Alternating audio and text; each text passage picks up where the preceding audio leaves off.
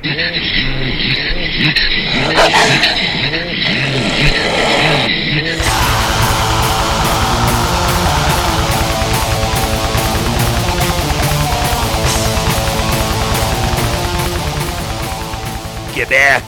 entendez ces échos de la toundra. Alors voilà l'heure de ma petite chronique, mon ajout à cette émission qu'est Ars Macabra. Alors pour votre rituel, je vous prépare une chronique produite par moi-même, Nafre, l'animateur d'Hurlement sa toundra. Vous le savez, je produis une émission de black metal consacrée vraiment à ce sous-genre et sa culture musicale à partir d'Iqaluit sur la terre de Baffin. Et puis, donc, Kevin, tu m'avais demandé de vous préparer quelque chose en lien avec le New Wave of British Heavy Metal.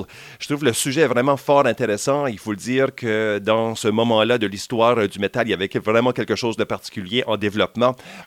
Et puis, ça fait une genre de consolidation, si je ne me trompe pas, de plusieurs courants musicaux, même idéologiques, qui existaient dans les années 70. Et puis, à cela, on a ajouté une intensité qu'on n'avait jamais auparavant témoignée.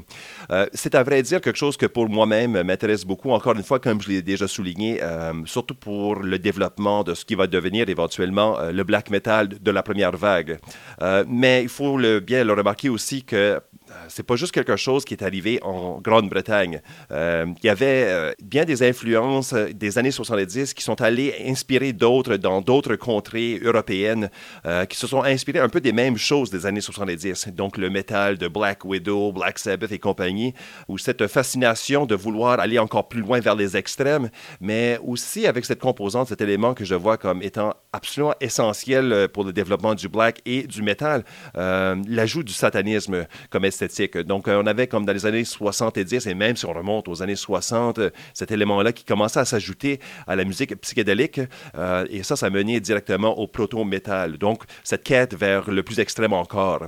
C'est certain qu'on voulait y voir, peut-être avec les années 70, dans le satanisme, une libération de l'esprit. Mais avec la fin de l'ère des hippies, on s'est rendu compte très rapidement que le rêve de l'ère du Verseau, en fait, c'était qu'une illusion, c'était une utopie qui était non seulement impossible, mais qui devait être anéantie. Donc, on va aller au lieu plonger dans ce qui est le plus sombre et le plus véridique chez l'homme. Ça fait penser un peu à H.P. Lovecraft et puis d'autres auteurs de l'épouvante qui ont voulu remarquer que dans la peur et dans l'effroi et aussi dans la souffrance se retrouvent peut-être les plus profondes vérités de l'expérience humaine. Donc, ce sont des aspects qui, encore une fois, ont influencé le New Wave of British Heavy Metal. C'est certain qu'ils ont maintenu cet aspect fantaisiste pour certains des groupes, mais d'autres encore ont voulu prendre cela comme une porte d'entrée vers le réel. Alors, comme contribution pour la thématique de l'épisode de ce soir, j'ai voulu vous présenter un bloc de 3 chansons qui sont allées au-delà du focus spécifique de la Grande-Bretagne pour cette thématique de New Wave of British Heavy Metal. Je vais vous apporter en tout premier une formation américaine du nom de B-Demon. Ils nous arrivent de Arlington, en Virginie. Et puis, c'est un groupe assez ancien. Ils ont été fondés en 1973. Ils ont été actifs pendant 2 ans. Le projet a été mis sur glace pour être ressuscité en 1979. Encore une fois, il a été mis en suspens pour être ressuscité en 1986. Et finalement mis sur une glace une 3e fois. Et finalement, il revoit le jour en 2001 avec une nouvelle line-up. Et puis, semble-t-il, selon les oui-dire de certains, ils sont toujours très actifs et ils font encore des spectacles incroyables. Ils ont fait paraître vraiment rien du tout d'officiel. Si je ne me trompe pas, c'est surtout des bootlegs qui ont réussi à gagner une renommée pour le groupe. Et puis, finalement, en 2005, est parue une compilation faite à partir des enregistrements des années 70.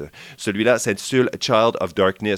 Et puis, en l'écoutant, on va y entendre un genre de doom metal qui est vraiment pas si différent de ce qu'on va entendre de la Grande-Bretagne et d'ailleurs. La thématique tombe encore sur l'horreur, l'anti-religieux. C'est très typique comme musique.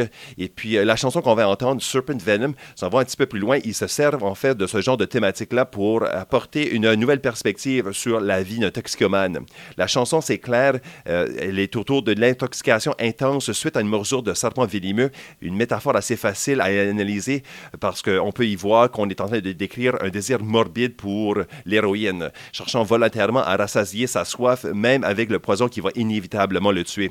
Mais on peut aussi interpréter peut-être une allégorie un petit peu plus profonde. Moi, je vois ça comme le désir fatal tout court, un genre de fatalisme qui alimente bien des âmes à oser dépasser les limites qu'on leur impose. Alors, c'est encore une fois quelque chose que je pense qui est tout à fait dans le courant du black, qu'est-ce qui va mener au black metal, la première vague. Et puis, en deuxième, si Big Demon n'est pas, pour certains, un point d'origine sûr du black metal de la première vague, celle-ci va l'être. On parle de Death SS. Donc là, c'est une formation de l'Italie, de Pesaro, en fait.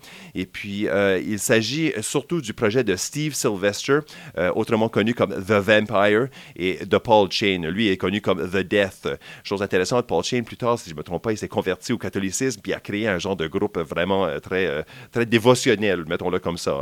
Hein? Assez ironique pour une formation de ce genre-là. Mais je reviens à Steve Sylvester. Lui, il est carrément intéressant. C'est un ancien membre de l'Ordo Templi Orienti. Et puis, parmi les auditeurs, il y en a sûrement qui vont reconnaître ce nom-là, car il s'agit d'une société secrète qui a été menée par Aleister Crowley à un moment donné au début du 20e siècle. Death SS, c'est clair, ils s'inspirent beaucoup de l'occultisme. Ils ont vraiment, selon certains, créé un sous-genre du métal qu'eux-mêmes ont appelé horror metal, puisque l'aspect vestimentaire et scénique s'ajoute en fait à la musique. On a des noms des personnages comme tantôt, là, les noms de guerre de ces musiciens-là qui mettent cela de l'avant davantage. Ils se retrouvent eux aussi à exploiter les mêmes thématiques d'horreur, de Satan, du mal et puis de l'érotisme, surtout au niveau des perversions. La théologie d'Aleister Crowley, une fois de plus, revient souvent. Ils ont été actifs à partir de 1977 et puis surtout jusqu'à 1984, donc c'est là qu'ils ont eu un impact vraiment très important pour la scène de métal et puis de black metal de la première vague. Ils ont continué plus tard dans les années 80, 92, 93 aussi. Ils sont encore en fait toujours actifs. Ils ont une longue liste d'albums, de splits, etc. Mais vraiment, je pense que pour nous, ce qui va nous intéresser, ça va être les premiers enregistrements. Et puis, ceux-ci ont été compilés sur un album qui s'intitule The Story of Death SS 1977-1984. Je vais vous apporter quelque chose qui est paru sur leur toute première démo de 1981 qui s'intitulait The Horn God of the Witches et la chanson, ça va être Murder Angel. Ça varre là, vous allez voir, c'est vraiment très intense pour du métal de l'époque.